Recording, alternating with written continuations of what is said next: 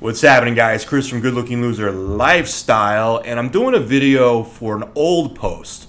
It was from 2013, and it is called Friendship Defined: True Friends versus Fake Friends and the Good News Standard. Okay, it was a semi-popular post, about 70 comments or so, but I feel it pertains to everyone because no matter who you are, where you are, what your goals are in life, what your lifestyle is, how many friends you have or don't have, how many acquaintances you have or don't have. I think everyone has, at least subconsciously, a standard or a criteria or kind of a barometer of measuring, who's a real friend. And this usually comes into play, I think, probably after college, because college there is an advantage to having a lot of acquaintances and stuff like that. But you really, when it's time to do work and get busy and really, start being a man and taking your life seriously, you think about where the friends or the acquaintances really fit in. Number two, I know you guys, just as I know myself, you're loners. Not always a bad thing, okay? It has a negative connotation, but it's not always a bad thing. I like to say it's loner by choice, okay? Now, some of us who are loners aren't loners by choice, and you definitely wish you had more friends. But even still, keep this in mind. That was true for me. I don't know when I made the decision. Maybe it was a gradual thing. But sometime long before high school, I realized that I was a loner, right? And there were so many good people that had reached out to me, but many times I wouldn't let them get close to me because I was deciding to be a loner.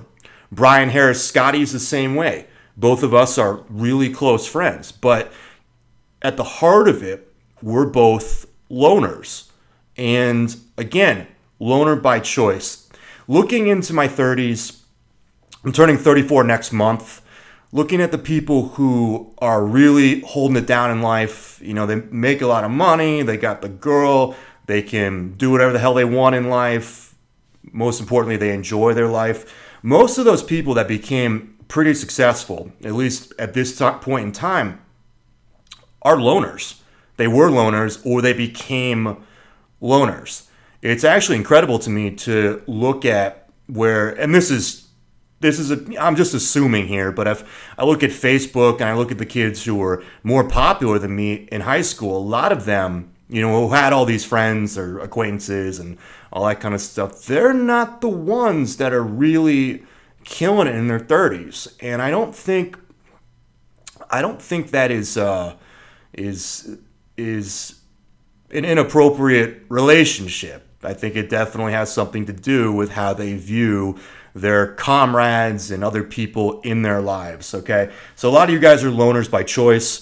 The whole point of Good Looking Loser, honestly, you could call it Good Looking Loner, is that loners, it's an advantage, okay? It's ultimately an advantage if you can use that time that you don't waste on other people. I don't like to say waste, but, invest in other people.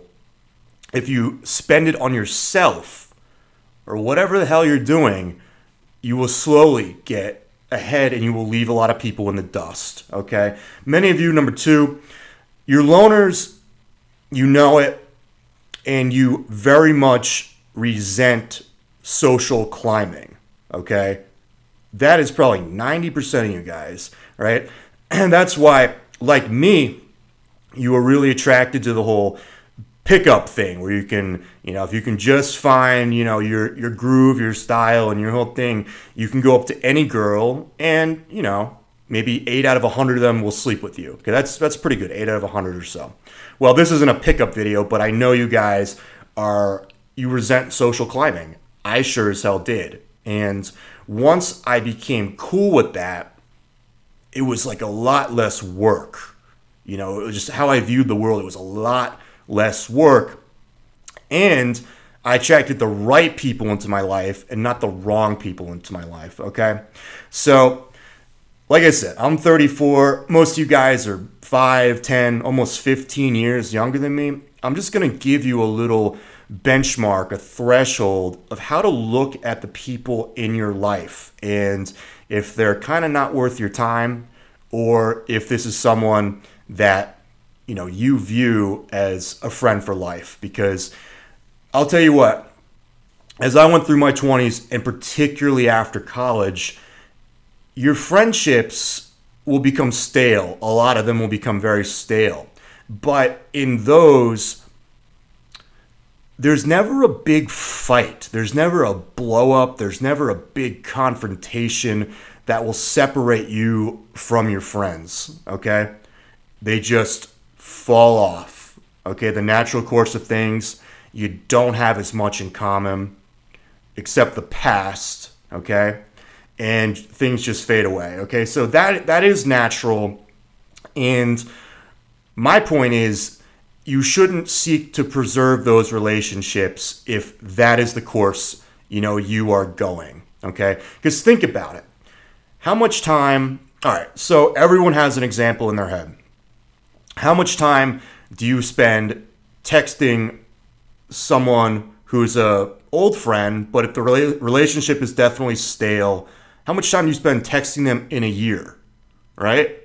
Well, unless you're kind of really doing your own thing, you'll go through the motions and you'll seek for whatever reason to preserve a very stale friendship. And that takes hours and hours. The texting, the social media, the sometimes phone calls, the time you play catching up with a friend. And that's totally good if they're a true friend, but you can only have so many true friends, okay? Like I said, the people that I know who are successful in their 30s, mid-30s, late 30s, they don't have that many friends, okay? So you can get that monkey off your back that a truly successful guy has got all these friends, okay? More often than not, it's not true.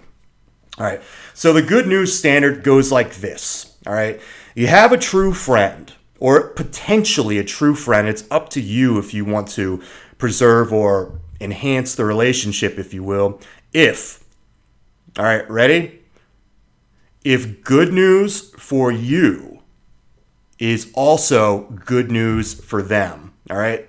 Good news standard. If good news happens to you, or you get good news, is it also good news for your friend, okay? If you're dating some hot girl, good news for you. Is that good news for your friend? Now, a little competition is always healthy, but what's more healthy is the good news standard, okay? Likewise, bad news for you. Is that bad news for your friend? Or is bad news for you good news for your friend? Okay, we all know people like that. So, based on that concept, good news, bad news standard, take a look at the people in your life. Like, really say that. All right, you get a promotion at work. All right, so many of you guys are like me. You're not working. You're doing your own thing. But you get a bunch of money. You get a bunch of girls. You get in shape. You look better than 90% of guys out there. Are your friends happy for you? Is that good news? Or is it like, oh, okay, not so much, okay? Once I started evaluating my relationships of good news versus bad news, it just, I will say, organically filtered, screened out the stale relationships, okay? It really, really did.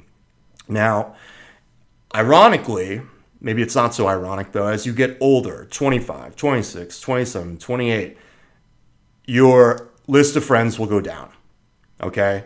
That is how it's supposed to be, okay? Most of the kids, like I said, that were popular in high school, it's incredible. They all hang out with each other still. They all drink in each other's basements. It's like, they say stuck in high school. It's just like that. Now, you might be jealous that you don't have a good group of friends, okay? But even still, within that group of friends, there's only going to be 1, 2 that you're really tight with, all right? That this good news standard will apply. I thought of this one night I don't even know if I thought about this. I arrived at the conclusion one night, long ago, when I had two friends, and I'm still close to one of them. The other is kind of, for the same reasons as I'm describing, the bad news is not really part of my life anymore, but, we'll be cordial if we see each other. So let me use names, different names, so people don't, think about it here. Okay, so one kid's name is Todd. All right? Todd's a great guy. He's a true friend of mine. It's not his name, but Todd. All right? His dad, unfortunately, has heart problems, and I believe has had one or two heart attacks. And, that's, if you're close to your dad and he's having medical problems, especially at an earlier age, it can be really devastating. So we all, wished him the best and wanted him to get healthy. And I think he is to some extent today. But one of our friends, we'll call him Ross, okay, didn't have the same mentality in mind. So when we found out that Todd's dad had a heart attack, we all wanted to go to the hospital. We wanted to, some of us were out of town at college. We want to write a letter, make a phone call, just do something to express our, wish him well. But Ross, who was Todd's pretty much best friend, didn't feel that way. In fact, he was happy of what happened. And he told me that. I don't know why he would tell me that, but obviously it was good news for him. Okay? And I thought about it. I'm like, these two guys are supposed to be best friends. Okay? And one of them is wishing that the other one's dad dies. Okay? Now that's a major thing. Usually your friends, they want you to succeed to some extent, and they don't want you to die or anything like that. But this is really an example on steroids. And I couldn't believe what I was hearing. I couldn't believe that. I was like, where's that coming from? And Ross said that it's now an even playing field. I was like, what are you talking about? Now, unfortunately for Ross, he never knew his dad. I think somewhere around age 2 or 3, the dad up and left. And it left a significant void in his life, which is sad unto itself. But he was literally rooting against his best friend for his dad to die because it would even the playing field. Isn't that insane? It's absolutely insane. I'll never forget that I heard that. But it also exists in other people. It really does. Usually not to that extent. But if good news for you is good news for your friend, you have someone that is genuine. Okay? If good news for you is bad news for your friend, you don't have someone who's in it for you. You really, really don't. At best, you have an acquaintance. At worst, you have a stale relationship of someone you're hanging on to and going through the motions with, okay? So that's how I evaluate it. The good news standard, like I said, for bad news, it applies the same way. If you get bad news in your life, someone gets sick, you get hurt, you get kicked off your job or whatever, and your friend is quietly celebrating and you know it, it's time to get rid of that person in your life. My last point is, with this good news standard, there's a whole thing around our alt male self-improvement thing that you need to kill, be real trigger happy with your relationships. Meaning, the more friends you eliminate or acquaintances you eliminate from your life, the better your life will get. I just urge you to use caution with that, okay? If the kid, your friend,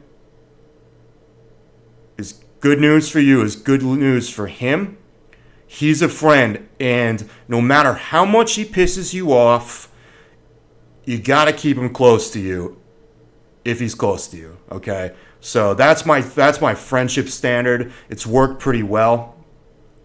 Again, when you approach your 30s, if you have a few good friends, it's awesome. All right. You don't need to social climb to get ahead in life. All right. What you do need to do is go to the gym, look good, fucking put pictures up on Tinder. It's that easy. All right. I've never used Tinder, by the way, but it's before my time, or I was before the time. So there you are. Good news, friendship.